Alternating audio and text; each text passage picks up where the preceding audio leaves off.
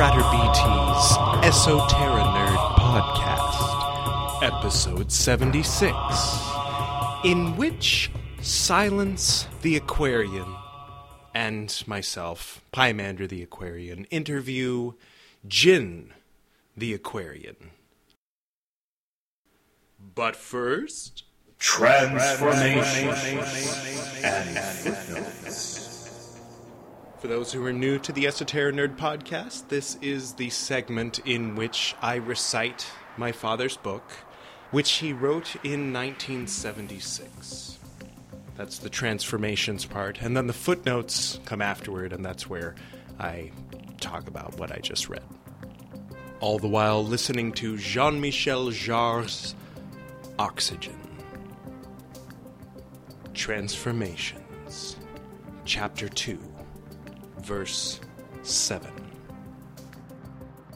We've found out one thing about the Stuck Ones. We've just plain come out and told them countless times before.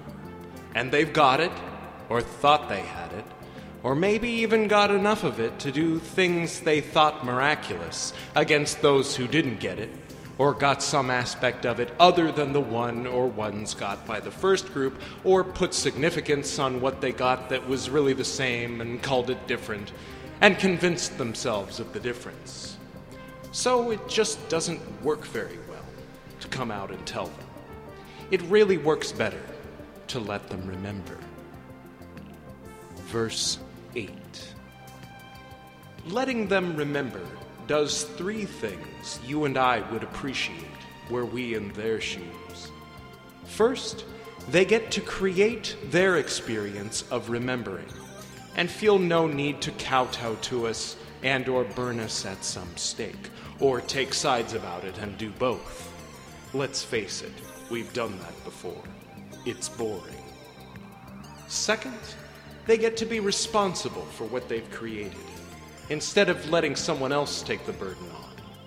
You and I, we've had enough of both fame and burdens other than our own. Third, they get to play constructive flesh place games and message on their own, instead of droving in stadiums expecting us to do it all for them.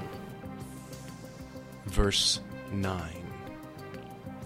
Let's face it, you and I. The Piscean Age is over and done with. If we are to mass together in crowds, let's do it to celebrate each other. Jesus already did his trip. Let's create space for flesh place fear junkies to get what it really is.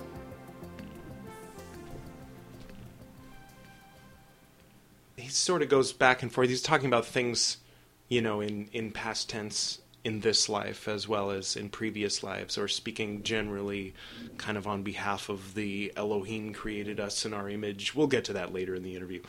Just the all, the I, the we, the little microbes that, decided to create multicellular organisms out of their gooey, web matrix thing.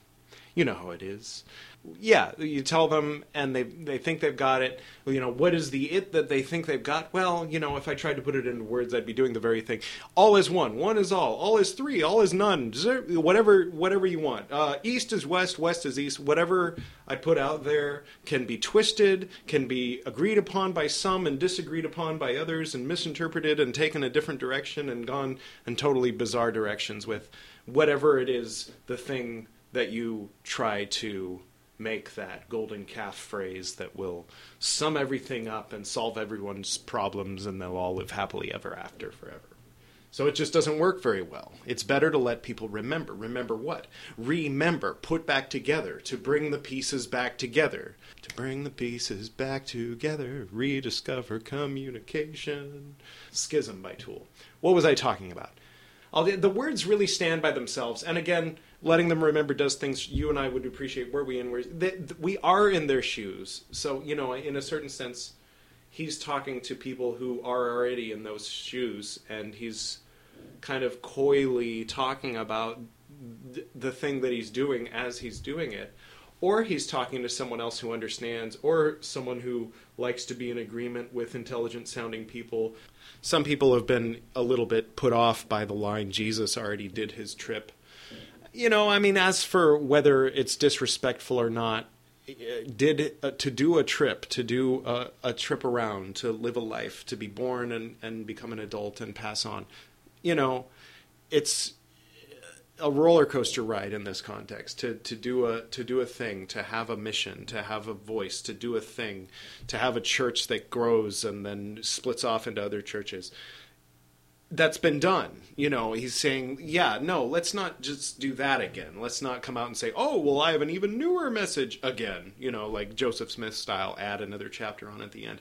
He's talking about people celebrating each other, celebrating their differences, celebrating the diversity. It's some vision of some utopia that hasn't really been realized yet, or maybe has and is in various little pockets. The Piscean Age being the last 2,000 years, over and done with. Talking about if there's going to be some guy up on a stage, and we're all there to see his trip, that he's calling that Piscean, and that there's some other new thing that's Aquarian. It's interesting. Definitely has influenced my point of view. The gentleman we're going to be interviewing today, for those who don't know, he was in the band Yahowah 13, which was the band of the Source family. If you haven't seen it yet, I do recommend the Source family documentary.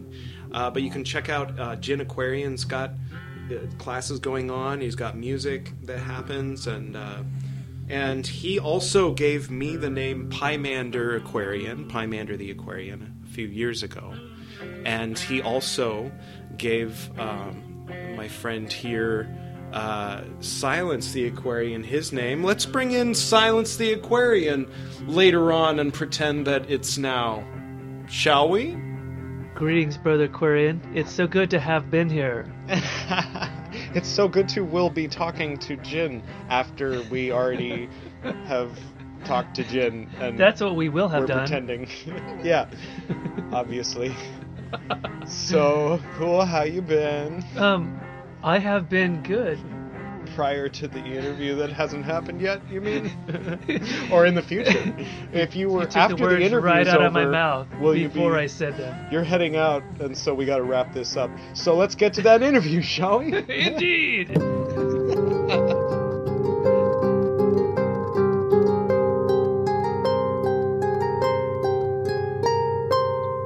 I'm in. Greetings! Hey! Welcome to the Esoteric Nerd Podcast.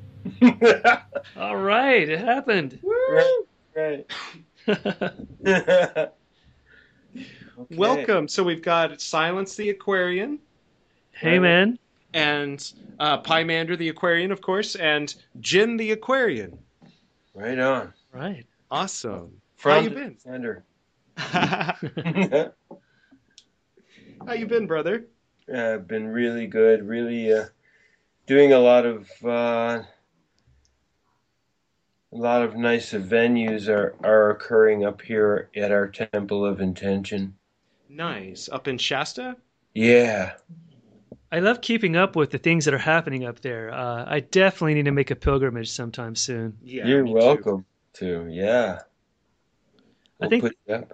I think the last time I saw you was at Phil's Loft over in Echo Park. I think you were there playing maybe a couple years ago.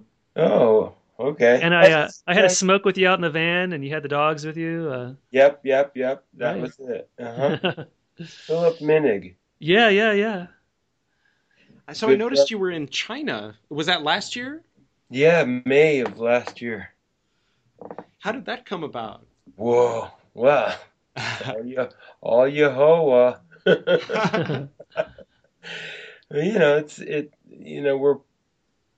We're putting out, we're radiating frequencies that are attracting those who feel a calling to those frequencies. And so I have a fan of Yahowah 13 over in China who was a 25-year resident there, and his father, and they created a microboards company. Mm-hmm. And have done very well, and they have 2 clubs there called the Friends Clubs, and they invited me to come there years ago and pay for all the expenses, and Took me about 3 or 4 years to actually get it together to do it, but I went last year, and they also footed the bill for Rebecca to come with, my partner. Nice. How's she doing? She's doing great. She's a fantastic person. Oh, I love talking to her when we were all together at Phil's place. Yeah. And it was so nice to meet some of the other brothers in the community, people that I haven't met yet that lived with you there. Magus came. Right. Oh yeah, down in L.A. Magus came, and Zarathustra. Right. Nice. And Sky. Mm-hmm. Sky from Las Vegas. A different Sky than Sky Saxon. Oh, okay. Sky Saxon is the son of somebody, right? Sky Saxon was the lead singer of the Seeds, who turned into a Source family member, and then he passed away a few years ago. I see. And he and I did a lot of recording together, did a lot of music together, and he's on a couple of the Yehoah albums. Nice. I think I remember that part of the interview, or rather the documentary. Oh yeah, he's in there. Yeah. Nice. So, gee, I mean, I guess I should have questions or something. Well, we can just talk, and yeah. questions will come up, I'm sure. Yeah, I'm it was about a year ago this time, actually. We were saying we're about 15 days off from last year when I had my first interview here at the temple with very honored Ed. And we were just marveling about the interesting synchronicities that brought us together, kind of through you, really. You were kind of a hinge person, and I'm sure you have been for a lot of people. Mm-hmm. Mm-hmm. And we had a whole episode where we were just sharing stories about how we kind of fell into the orbit of the Source family. That's really a great way to put it. I think Father understood that principle. It's kind of like where the pebble meets the pond. The signal goes out from there and just keeps going and seems to gather as it rolls along. And I think he understood that through time and space, that time is something different to God than it is to man. Yeah. Different consideration altogether. So I think Father knew what he was doing, even though he admitted to being somewhat of an unconscious tool. Not so much unconscious, but not fully knowing where the whole thing was going. Yeah. That he was swept up in with us. But, he did do his job. He did his job good, and we're doing our jobs good at the other end of this line of transmission. We're all here picking up on the vibes and continuing them and amplifying them, and we're part of a nice little family. I see you're doing a workshop up there. Yeah. Going through the what is the name of the workbook you guys are using for the it's so many days of immersion. Right. A Kabbalistic immersion. So it'll be a weekend of several talks that I'll do. We'll start with the Sabbath. We'll do the Friday night Sabbath and prayers. And then I'll just probably be ranting spontaneously as we go. Yeah, that's a spirit lead. I don't have an agenda, but I can definitely fill up 6 hours of a couple hours a day. We'll do a couple hours on Saturday and a couple hours on Sunday, and I'll do some gong bath, aura washing, cleansing, and we'll do some mantras together, and some of the old Source family mantras we'll throw in there. How many people are joining you for this? Well, it looks like I might get about a dozen. Okay, wow. Wasn't there the six chakras? There was a song with the words. Do you know? Do you know what that is? We From were the having. family? Yeah. Oh, there was a song that I don't know if this is what you're talking about, but there was a song that several of the sisters created who were also kind of into the astrology, and they gave different names to the planets than we have in the secular world, Right. and they made a song out of the 12 new signs of the Aquarian Age zodiac. Nice. Is that online or? I think I don't know, but I think Ices might have put it in something. Nice. Yeah, I'll Some- have to dig around for that. The Invisible String Band had a very similar song. Oh, Yeah, it's interesting. the Invisible String Band? Incredible String Band, sorry. The way it works. It does, doesn't it? Yeah. Nice. Now, I noticed in one of those pictures you had posted, you had the musical notes and their correspondences to the colors and the zodiac. Oh. Right? I was wondering if, I mean, because I've played around with like composing music, telling a story, and I was wondering if you had any ideas about the practical implementing for a musician, of those. If you have any experience or insight on that. I don't. Okay.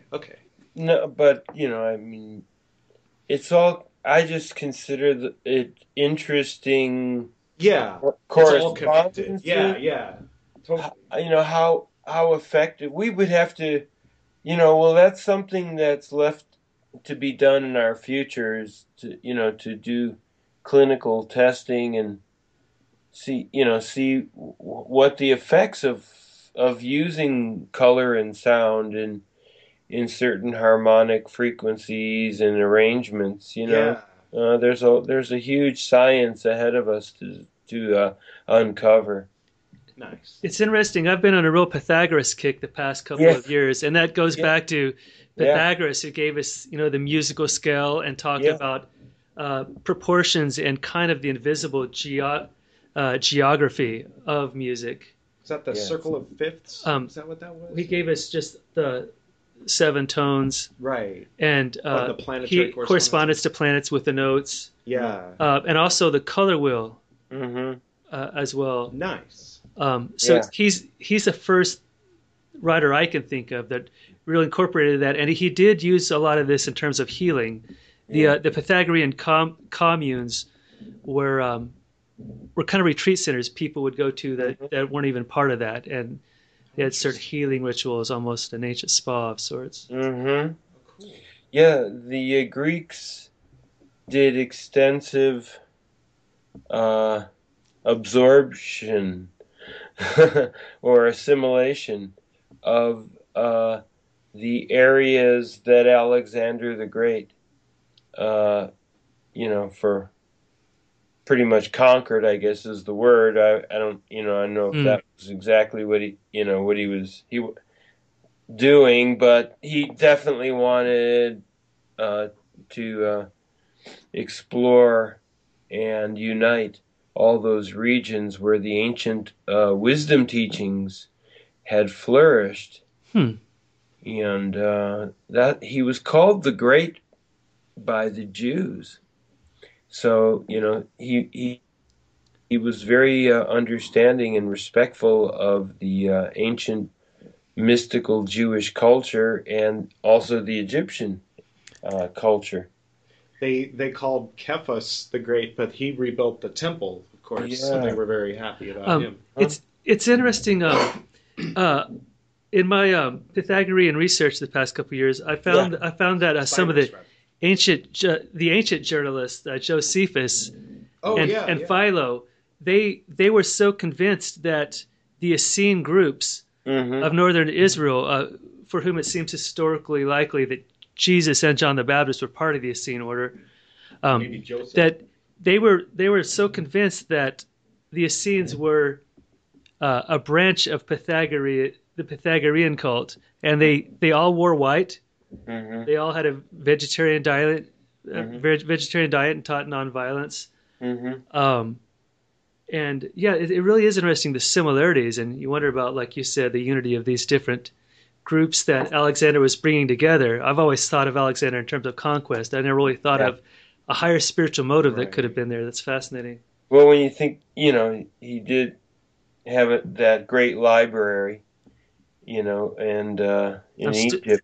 I'm still pissed about that. Yeah. The burning of it down and whatnot. Yeah, and he knew that it was important to preserve the ancient wisdom and that it needed protection. In fact,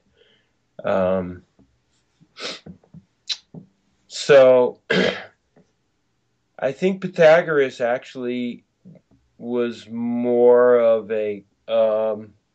I think he studied the Kabbalah. I went over, to the Middle East, and probably somehow tapped into the mystical traditions that go back to what the Kabbalah calls as the School of Paradise, which is the Garden of Eden in the Bible, but it doesn't indicate in the Kabbalah that it was the place of the beginning of human beings, as though that was suggested in the New Testament, but that it was actually a school for learning the skills that were needed to create the civilizations that had this great technology and science. And it's relatively within the same time period that the cuneiform letters were discovered, which were the beginning of squiggle for sound alphabets, and a better memory system, writing being a memory system. Yeah. For remembering, detailed history and scientific facts and weights and measurements, and being able to, in fact, publish that kind of stuff through, that great writing invention. And so that was about the same time as the Garden of Eden, and and it also seems to correspond with some of the psychic legends, like that of Thoth the Atlantean, coming to the land of Kem, which is the ancient name for Egypt, and raising the pyramids there and teaching how to read and write and do math. And so I think, it all kind of points to that period in time that we're still, in that period where we're just beginning to pass out of our bicameral brains and get out of the polarity mentality. Yeah. And move on from there. And I think the study of the wisdom teachings really points to that, the polarity has to, have a third point to make a triangle to create a portal for our minds to be able to get out of that box. Yeah. And move into other frequencies that, are beyond, the fight and flight and the war and I'm right and you're wrong, and Right. yeah. East versus West, masculine, feminine. I'm so amazed by your concept of Eden, because it made me realize that growing up Protestant American, I read the story of the fall and that narrative as being an individual thing. The individual fell, the individual has to say the sinner's prayer. But you're talking about an entire race of souls that experienced a fall. Yes. And that language was actually prior to that. I think there's several levels. Like it seems like there's the end, like, the book of Revelation, you can read it and get freaked out about the end of the world, or you can also read it and read it as a process that goes on within. It is. I'm curious, what was Father Yode's actual mythology in terms of what took place in the beginning, the creation story prior to the fall?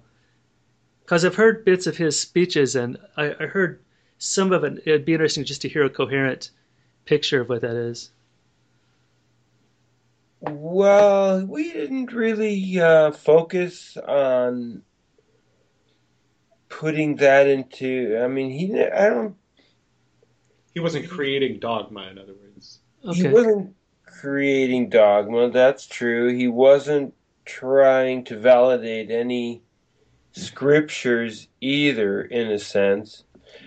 But he was using the Western mystical teaching that's encoded in the Bible, as the best way for us Westerners to get the understanding of our spiritual anatomy and our relationships on the earth. Yeah. I think he just was right. He was a straightforward, but he understood that there was a sacred geometry, you might say, to the body that we're in, and that we are really extending our limited frequencies out into space as and interpreting the response through those faculties as well. So they tend to form patterns that seem to be the ones that we're supposed to adhere to, like the chromatic scale, of music. There's other frequencies in between the 12 notes, but and the Hindu and the Indian has those quarter tones. Right. But basically, he was looking at the correspondences between the spiritual anatomy of every human being, the structure of the physical form, and he saw the same numerical frequencies and geometric frequencies, throughout the Bible, the Old Testament and the New Testament, as, we all get that kind of a hint being, into the esoteric stuff. And we see that there's, it starts to give you new eyes as to what the scriptures were really wrapped around, and, kind of more like an outer expression of, like a story is the outer expression of, like, say, a moral that the story has. Yeah. I guess I'm wondering, kind of like, and this is probably my own like theological OCD, having gone to seminary, but what was the telos of Father Yode's theology? Like, what was the beginning, and what are we trying to move towards? Because I know some Gnostic teachings actually in the ancient Gnostic Gospels talk about there being a race of people that was actually all spirit, and at some point a group decided to shift the focus a different direction, and actually what is the word, kind of physically materialized into like lower zones of frequency, so to speak. Well, the Kabbalah teaches through the name of God, Yod-Heh-Vah-Heh, those four letters are code letters or frequencies expressing the structure of our spiritual anatomies, and it expresses through those four letters that there are four dimensions that we're actually working on simultaneously in our self or our being. And that, we have to, we're here to create environments to promote the healthiest development of our spiritual and physical anatomies. So I think, that was his main purpose. Was he felt that, the subconscious and nature had all the answers, and that all we had to do was take care of our forms, to take care of our families and our, and our personal environments, and that through that we would develop into the highest beings that we were destined to become. So it was, it's pretty much a system of loving each other and knowing what the wisdom is, the wisdom between what is good fuel for the body, what is bad fuel for the body. It wasn't a moral issue. It was more of a factual issue. Everything was very concrete to him in a sense. He had a lot of life experience, and we listened and we obeyed because, we knew that he knew. He wasn't 100% right, but about everything all the time. But that's the nature of the material plane. That phenomenon, the guru phenomenon, I've talked before with Ed and some other people in my cohort. It's very hard for our generation to think about following someone in those terms of spiritual submission. I think, I don't know, maybe us Gen Xers are by definition suspicious of authority and things like that. But yet I think we were with someone like a John Stewart, or John Stewart becomes our guru, or Lee Camp or something. Like they're still doing it, they're just calling it something else. Right. Yeah. It's mediated differently, I guess. Yeah. It's somewhat of a conundrum in a sense that we would all like to accelerate our spiritual growth or perhaps our spiritual birth.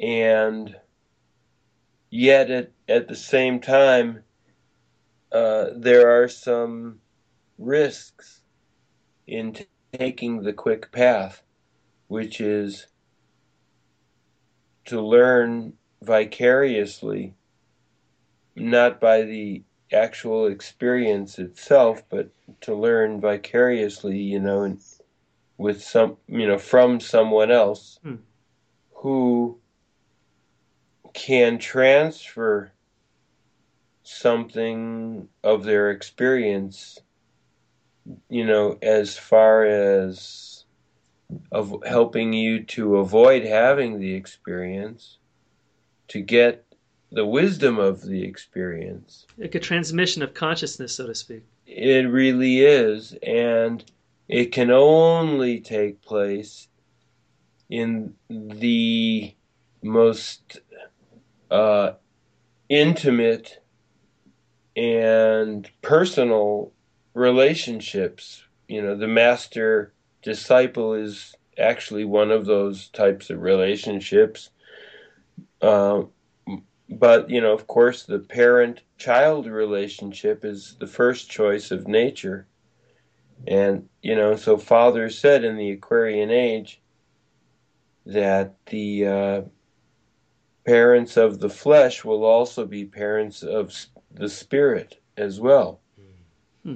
And stop letting the TV raise their kids. Yeah, and or any hearsay from any stranger who has not proven their love and trust. Yeah, the kids were so vicious in school growing up. Like, I still hear their voices. Like I stop myself from talking and to consider what Jeff Lindsay in second grade would say and call me Ed Nerd.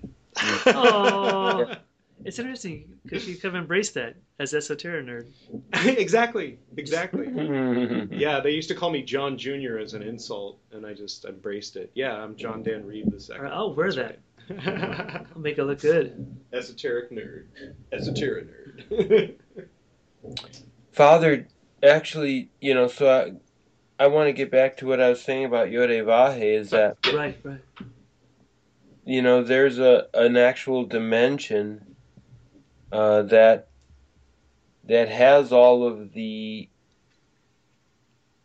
sacred math, geometry, language, sound, sonic, shape. It's all on the plane of Yetzirah. And, there are beings that we call them angels, but they're just intelligences that are in charge with helping us remember. They're communication deliverers, from the subconscious, and helping us remember, what we need to remember to move us along on, and progress on our paths. And Father really understood, the interdimensionality of our consciousness. So, like the whole Garden of Eden story is like, it seems like there were beings, right? They called them gods. Right. The Elohim was the word that was used, which can just be a generic term, but it is, or it can be an esoteric code using the Kabbalistic methods for understanding certain energies and forces and or dimensions, which are at play here in our development as the human race and other life forms. And I think he was just, he was really tuned in to all the harmonics of all these, interdimensional things that could happen. He was very, very intuitive. Huh. So it does seem like we're in a place of knowing, and we all did collectively fall, and then we're all kind of trying to help each other collectively. Yeah. Oh, there we are. Yeah. At the moment, that's what we're doing. Literally. We've done many other things. Yeah. We will do plenty of other things. Carlos Suarez in Cipher of Genesis, I just wanted to throw in here real quick. He had an interesting analysis of Elohim, Aleph, Lamed, He, Yod, Mem, right. Which is 646, which reduces to 7. That's an interesting thing, 7, Elohim.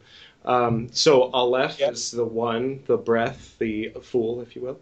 And then the Lamed is the ox goad. The Aleph is the ox, the Lamed is the ox goad. The Lamed is Libra, which is cardinal air, which makes the air move. And Aleph is just air by itself. Mm-hmm. And so it starts with Aleph, the 1, then comes in the 30, Lamed, pokes it, gets it moving, goes through the door, which is the window, which is He, which is 5, which is the human ego, which is 5, which is Mars, which is all these things, the emperor. And then it manifests in Malkut, which is Yod, which is 10, which is the hand, and it becomes hands. And then it happens in perpetuity, which is the closed circle of the Mem Sophit, the Mem final at the end of the word Elohim. So when you say in the Bible, when you see where it says Elohim called the light day, it's just 4 words. Elohim proclaims light day. And light starts with Aleph and day starts with Yod. So when the word Elohim is the act of God proclaiming the light day. Exactly. In perpetuity. Well, have you guys had this conversation, Jen, about Ed's knowledge of this stuff through what's the name of your order? Oh, Golden Dawn. Yeah, the Golden Dawn. Have you guys had that talk? Them. It was one of the reenactments. Yeah. When we first met on the phone, I told him about my traditional Golden Dawn training. I wonder what the actual the actual practices similarities would be between some of the things that Father Yu did. Well, Boda, wasn't Father into Builders of the Addendum? Yeah. Oh. He was married there. There's a connection. Yeah. Paul Foster Case was a full-on. He didn't change a thing. He just added poetry. He just made it like a Protestant service and added poetry, but it's straight up Golden Dawn. That's in our neighborhood, by the way. Like Crowley. The Addendum. That's here in Highland Park. Yeah, it's like we can walk there from here. It's fantastic. That'll be a field trip next time you come to visit. Yeah. Been there many times. They do. When they chant the divine names, they chant them in the tone that corresponds with the color and the zodiacal sign that's attributed to the letter. So for them, Yod He Vav He is Yod Hey Vav Hey. And when they do it, I'm like, Yod, oh yeah, that's greenish yellow and Virgo, and the Hey is red and Uh-huh. Emperor, and the Vav is red, orange, and Hierophant, and then Right. again. Well, what's it like to experience a reality on so many different dimensions It simultaneously? can drive you nuts. It can. Combined with acid, it gets really cool. Oh my gosh. I It's don't really think, interesting. I grew up Buddhist, but my grandma was Christian, so I was confused, and then I got into Golden Dawn, and then I dropped acid, and bam, everything made sense. It's just all, and I was like, I've got to like turn my house into this cool thing that'll be like part Tantra, part Golden Dawn stuff, and we've got a band, and everybody's going to be on acid, and then like years later, I found out you guys already had done that. So. Well, we got to keep it going. That's Yeah, good. there's a certain spirit to it, There is. for sure. It's a holistic thing. Yeah. How many people were part of your community, Ed? Oh my God! The numbers were always very jealously hidden and guarded, but I think that if you consider everybody who came and went, we got up into the 4 digits. There's a lot of people who say 770. Really? What group was that?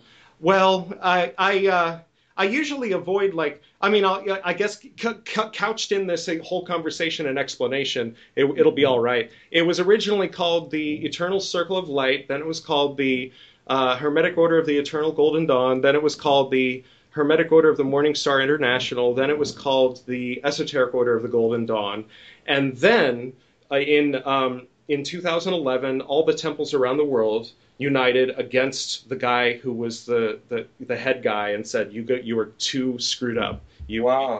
And they all left and formed the Golden Dawn Collegium ad Spiritum Sanctum. Oh, they were like the Lutherans of the occult world. Yeah, they're literally, yeah, they're like they had an American Revolution. I was totally on their side, but I stayed behind to like keep the spirit of revolution You were going the on John in Calvin old of England. And then 9 months later, the only temple that was left, Temple of Isis, became the Order of the Golden Dawn Universum. So all that's left of the Esoteric Order of the Golden Dawn Colorado? is the guy we all left behind, who is now in Las Vegas doing some kind of law of attraction thing. He's the guy we call Voldemort on That's here. kind of cheesy. But his real name's which I just bleeped out. We have edit software for this. So there's my story. I spent 18 and a half years in that, and That's a hell of a cognitive maze, my friend. Like yeah. Yeah. So I whatever that's worth, I learned all that, but I mean, everything I am now is kind of like in recompense, sort of like I'm paying, like I used to be the guy that was out on the internet defending the atrocities. They weren't America level atrocities, but I mean, it was just, there was a scumbag who was ripping people off and being sleazy, and I was out So there he was like the defending him. televangelist of the occult world. Yeah. I came from a Pentecostal background, very different. I mean, like Maybe I similar told in him, some ways, though. We had that previous conversation last year. I told him the last time I ever talked to him, I told him I was going to write a book about him after he was dead, but I was never going to talk to him again, and that I loved him, and I had to do this for myself, and that was that. Write a book about him, your dad. No, my dad's fucking cool. He died when I was 15, so I went and had to find this other asshole. That's, Yep. You know how it is, right? I wonder. That's a father thing. I wonder if at Father Yode's, or if it was similar, that there was people that had struggles with their earthly father, or maybe just the absence, and then he kind of was that attachment figure. Absolutely, he knew that he was filling a void in many of us, even ones who had decent fathers. Didn't have the kind of fathers that could answer the questions that our, Aquarian age minds were asking. Yeah. Or this, or to acknowledge the sensitivity that was emerging in us. And he played a record once. He had a vinyl he played for us, and I think it was called something like, it was a George Bernard Shaw writing, and it was I think it was called like a Man and Superman, and it was recited or acted out on record by some famous actors and an actress, and it was called Don Juan in Hell, and it was from the book Man and Superman, I guess. I'm pretty sure, and in the end of it, it was like the woman, said, "Oh, now I know what I have to do is create a father for the Superman." And I think, that's what Father actually felt that he was doing. He was raised fatherless. He saw his father, a spiritual father, and a tangible, flesh father in Yogi Bhajan. Right. He just felt visceral with Yogi. He wanted Yogi Bhajan to say, "Yeah, I'm your father." Yeah. But he never did. He couldn't admit it. And Father actually kept saying, "You are my father. You're like giving birth to me. I've never felt this way before or learned anything." I wondered what Yogi Bhajan thought, during those years and years after about Father Yode's community in terms of him breaking away and doing his own thing, and what the relationship was after that. Oh, he was kind of afraid of Father Yod and Baker. That's what it came off as. He just he didn't open his door to him after that, pretty much. Was it because of the whole what's his face who ended up having his acolytes kill people? Just brain farting right now.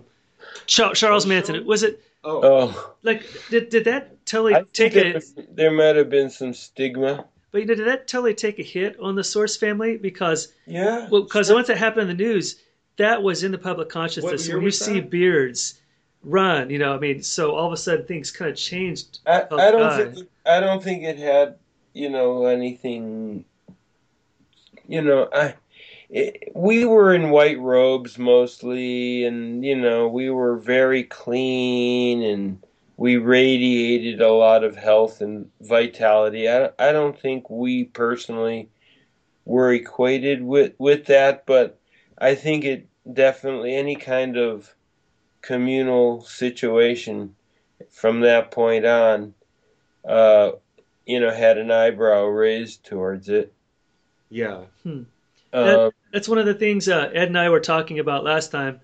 It's that kind of strange tension between Woodstock and Altamont, and some of the undercurrents of movements that kind of run counter to the ideal. Yeah. The mental environment at the time wasn't supportive of our rebellion. So if you screwed up, the publicity was hugely negative and unforgiving. So, we pretty much had to do whatever we did, just because it needed to be done, not because we had the wisdom to maintain its frequencies and set a course for its destiny. But we did bring it in, and then we had to disappear and let the seeds gestate, which we're seeing now the harvest of a cycle. How did they handle conflict in the home when you guys were all living together? And was there sort of methods or rituals you guys used to structure those sort of things that inevitably occur with a large group of people? There wasn't much conflict, surprisingly, among us, because we were on the same page. Father had a way of choosing good people for his experiment, and for keeping us busy enough to, and selfless enough to not fall into the traps of conflict that normally people fall into over the things they fall into it over. We were pretty much, we kind of, I mean, it was all by degree and, it's person to person basis, but we were pretty much all on the same page with what we thought we were doing with him, and the importance of the health knowledge and the importance of cooperative living and working. So, and we also seem to all be on the same, mystical, spiritual. We're willing to take a lot of chances together to, to accomplish something out of the box, just to break all the molds and show there's other ways of doing things that are not harmful for human beings, other than the way everybody's thought to have to do everything that they do. Sex and marriage and diet and relationships, and we challenged the norm. We brought in other sacred geometry patterns into the simple ones that had have been prevailing,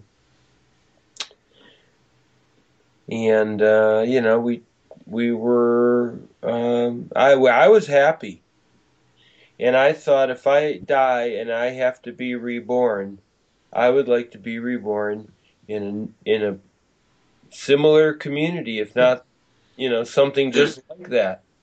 But that tells you you're living right. And not in a polarity relationship like my parents had, which was, to me, like a torture chamber. Yeah, that sounds familiar. And you didn't know where to go. But if you have a community like the Source family, village, it's like, wow, okay, Mom, Dad, you guys have stuff to work out. Why don't you go, go work it out, and I'll go hang out over here with Auntie and Uncle and, some other mothers and fathers, and we all took care of each other. You didn't really need your biological father and mother anymore. And so the kids kind of, started growing up real fast. They all wanted to be with each other. They didn't really want to be with their parents. They just wanted to be with each other. And every now and then, they might check into their parents, which they could. But, as they grew, they just began to go like, we're just part of this whole family. And just, really quickly become individuals. I wonder if the parenting styles of a given generation really shape the whole zeitgeist, because your parents, the parents of your generation, they all did seem to have that kind of parenting style you're describing. Yeah. And then the people from your generation, they parented differently, and the people in our generation, they all have their own kind of language about parenting and discipline and the mommy blogs and all that, Yeah. Yeah, my generation kind of went the opposite way of, our parents, in the sense of that there was, you had to really get conformed real fast as you could conform, and be a productive, member of the society. That was the thing you did. Whereas, in my generation, we were just saying, screw structures. We are all just individuals, and, we just all need to love and do whatever it is you want to do. And that's where we came from, but we didn't realize that there were actually wisdom principles. Right. That, there's a baby in the bathwater. You got to learn some discipline. You got to have some moderation. You can't always be pedal to the metal sensation and partying. Just till you're about 25 4. Yeah, when your folks are supporting you or something. Yeah. Yeah. So we tried to merge all the dimensions and all the worldly, views into a holistic society. But I think Father was trying to protect us by putting us in the Essene style robes and, Right. and keeping us very clean and healthy looking at the restaurant and in front of everyone all the time. And it was a form of protecting us, in a non-violent way by demonstrating a lot of light and health. And then we were left alone, even though, they could have come after us a few times before they did, but they didn't. Because we were just being such nice contributors to the culture there. Yeah. Everyone loved us. Wow. But we were completely illegal at all of our houses. I believe it. Yeah. Not zoned for 140. It's interesting how a generation has a certain sort of cultural frequency they tune into, and that's the way they receive mystery. And what do you think? I mean, they were parented a certain way in that generation, and so they kind of have a different relationship with the guru and with information. Right. How do you think our generational zeitgeist shapes the way that we tap into the other dimension, the way that we have a cult experience, the way we well, for me, I mean, express this is. that? I mean, I don't think I'm right technically at the end of Gen X, but I don't really feel you know what I mean. But for me, what it was Tron. Yeah, you're almost millennial, aren't you? When I was a kid, and people would ask, "What's your religion?" When I was 6 years old, 5 years old, whatever, and I'd say, "Well, my mom was raised Christian, my dad is Buddhist, but I'm Tron. Like I'm my religion is Tron." Yeah. Jeff Bridges, the dude. Yeah. Like, I mean, You're a dudist priest. I just thought it was such a good. I think aesthetically, I wanted my religion to be Tron, But I also dug the whole relationship between the program and the user as kind of. Aesthetically, I wanted my religion to be people in cool white outfits with sexy ladies, which is what the Source family. Well, is. yeah. But I mean, the relationship with the higher self or the self on another level, and it might turn out that when you get there, they don't have all the answers either.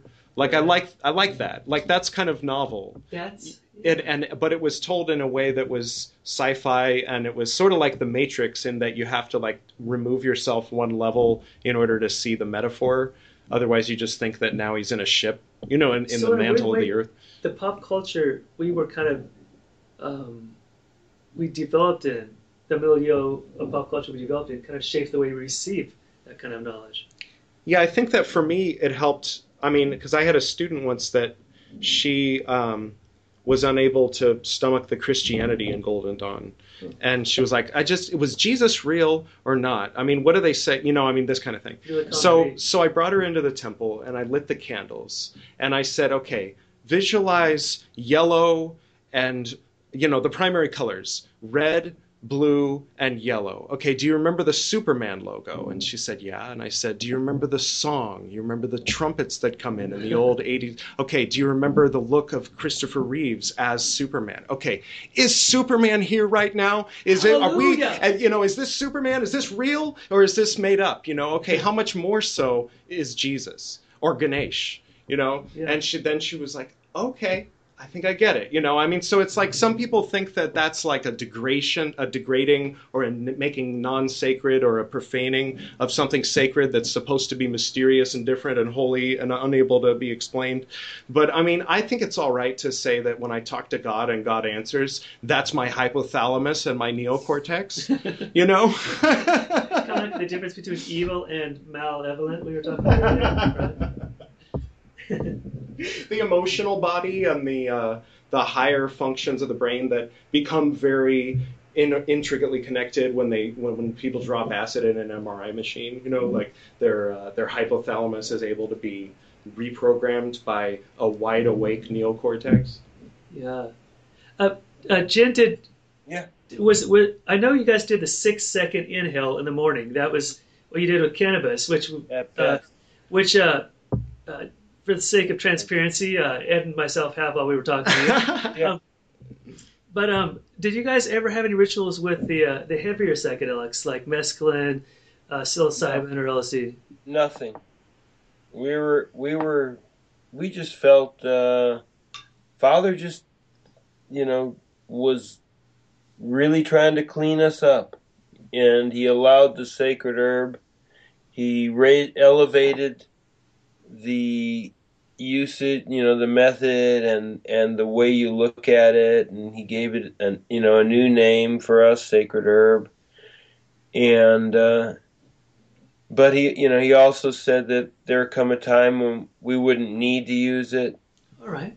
and but for now that it was a great facilitator for just getting us out of our frontal lobes a little too strongly in there, and letting go a little bit and hearing things a little better. It helped you hear better, and enhanced your meditations. So Well, that's pretty much what transformed this seminarian, straight-laced guy into the dirty hippie that's standing before you today. Jim Baker loved it. Father Yod loved it. He never said to stop doing it, but he did say that someday you just wouldn't probably have the same Interest. interest in it as you do now. But he didn't. He never said that it was you had to stop at a certain time, or that it was going to affect you negatively in any way. He'd have warned us. So he was into the herbs. He was into nature. He was a nature boy. And but he wasn't so I saw him do acid once, and What was it like? huh? What was he like on acid? Well, I wasn't hanging out with him a whole lot when he just happened to be I probably about an hour I was around him. I didn't know he was on acid at the time, so he was pretty cool. I didn't notice him being on anything, tell you the truth. So I think he held it together, and then I found out afterwards. But there was never any official ceremonial tripping or doing anything altering our awareness on a group level. I just had to ask because it's one of those questions you ask when you're stoned. What does God see when he's tripping on acid? Yeah, Father wanted My us stone all questions. to get off of all that, and sacred herb was the only thing that he allowed us to use. Okay, so But- it was actually stepping down for a lot of people. Absolutely, and even stepping down and stepping back from the quantity of herb that they had been using. And he showed all of us how we could use wisdom keys of breath, of sacred, geometric forms that we can assume and meditate in those positions, or do certain exercises in those positions. Even as we speak, Ed is introduced- practicing his and then- kung fu moves right now. He's been studying kung fu. He introduced to us how we could because the THC actually lingers quite a while in our bloodstream, and he showed us how with breath of fire that the oxygen actually restarts the THC activity. Nice. That's already in your blood from earlier that day, and you could get just as high as you were in the morning later on in the day with a good star exercise. Nice. So I can pull that in when I'm in the office tomorrow. Yeah. To tell, is the star exercise an example of one of the geometries that he was teaching? Yeah, yeah, exactly. Or like, sitting in lotus, you're in a tetrahedron. Okay. Hmm. And, then there's other ones, there's standing with your hands clasped over your head with your finger pointing to the sky and your heels together. You're in the I position. We're doing that right now. I wish you could see us. We don't have visual on this particular Skype. Cool. What does the I form do? It aligns you with your it makes you kind of like the diameter of the circle of which you can reach.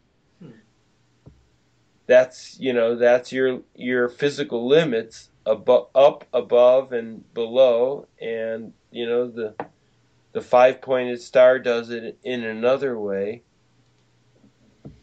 So you're kind of like a diameter when you're in the I position. So you're like a single I, a one, and you're representing your axis. Huh. You're one with your axis, the axis of your being. It extends beyond your spine, through your legs into the earth, and up above your head, beyond your head, into space. Were there other positions besides the 5 and the 1? Did it go through the Pythagorean numbers or anything? Well, like I said, the tetrahedron, when you're in lotus position, you're a tetrahedron, and that's Yod-Heh-Vah-Heh. When you're in a 5, you're in Yod-Heh-Shin-Vah-Heh, which is, the Yeshua, all 5 dimensions of life: mineral, plant, animal, human, angel. And man is really a 6, although he's 5 dominant, but he's got that extra point hanging down. I wondered about that. The extra appendage is what gives it the 3 dimensions: the north, south, east, and west. We're limited by those dimensions of which our geometries are based upon. So is 5 feminine then, and then 6 would be masculine because of the phallus? Yeah, I would say so. But we also have a feminine side too, of course. Right. But it's a Martian feminine. It's a Martian feminine. Gevura. Yeah. Huh. Feminine, but like angry. But I mean, it's like we're talking about like which end of the cable it goes into the socket. So it's like people who overly gender identify, like aside, like it's not really related in that context. So the number 5 is supposed to correspond with the moon, and 6 to the sun. So in that classic alchemic wedding. Now, of course, in Japan or in Nordic, it's the sun is feminine.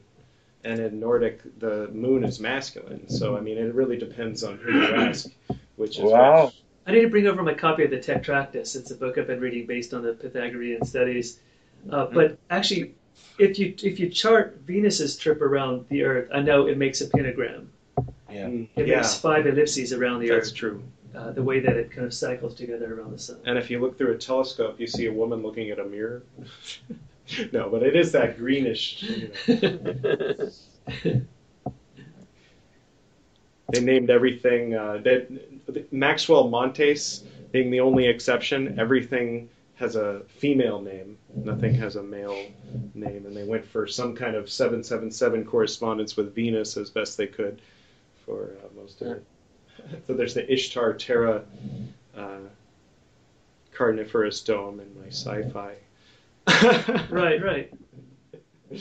Where they're introducing pine. That's the cognitive schema for that.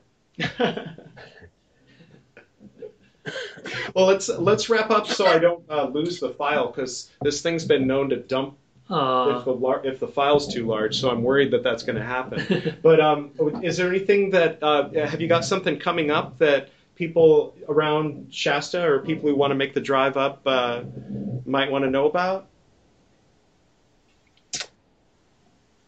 Well, you mean like the events at the Temple of Intent? Yeah. I just wondered if you wanted to let people know because I'll probably have this up by tomorrow. Let's see.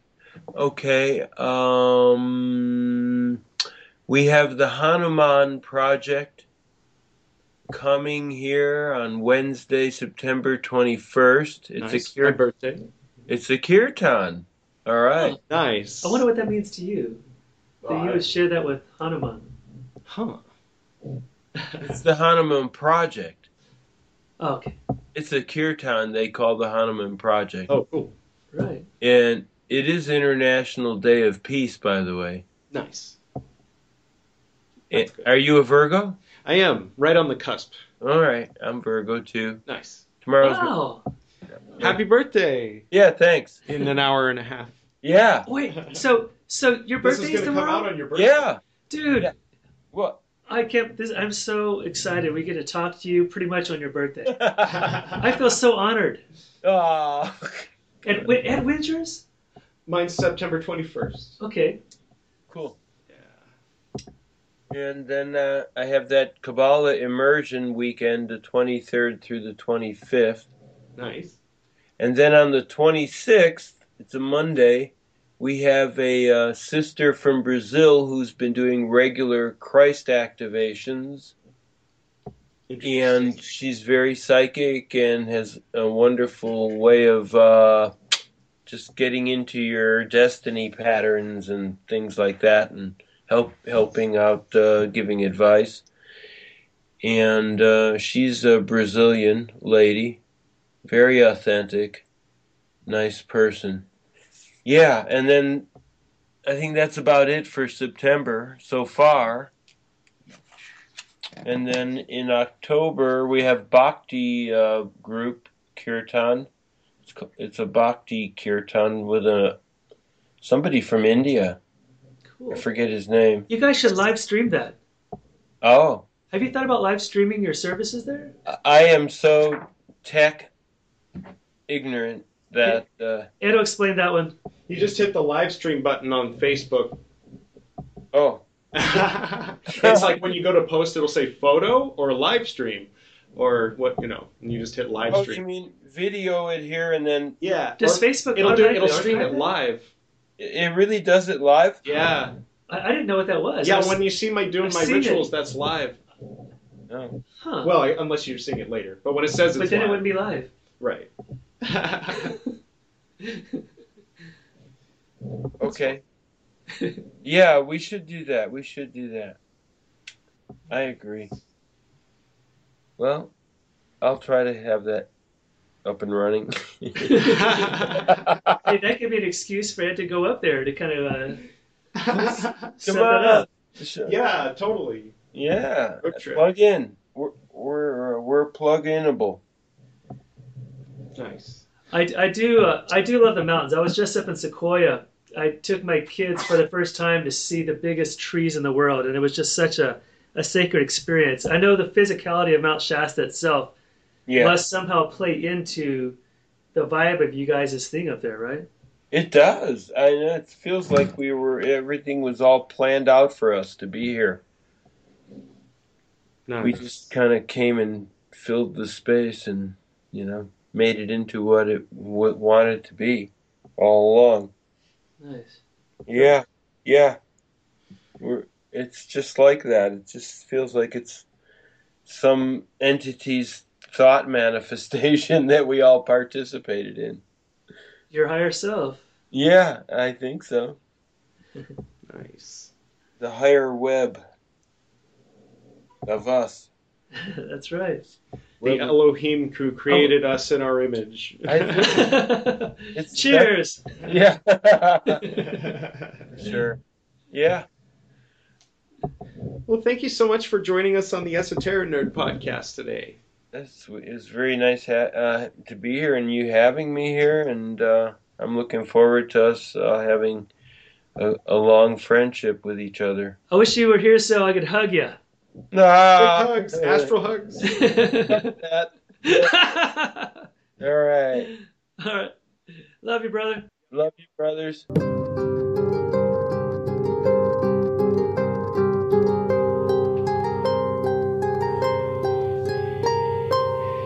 Thank you, Gin Aquarium, and thank you, Silence Aquarium, for being our guest and our co-host for tonight's episode.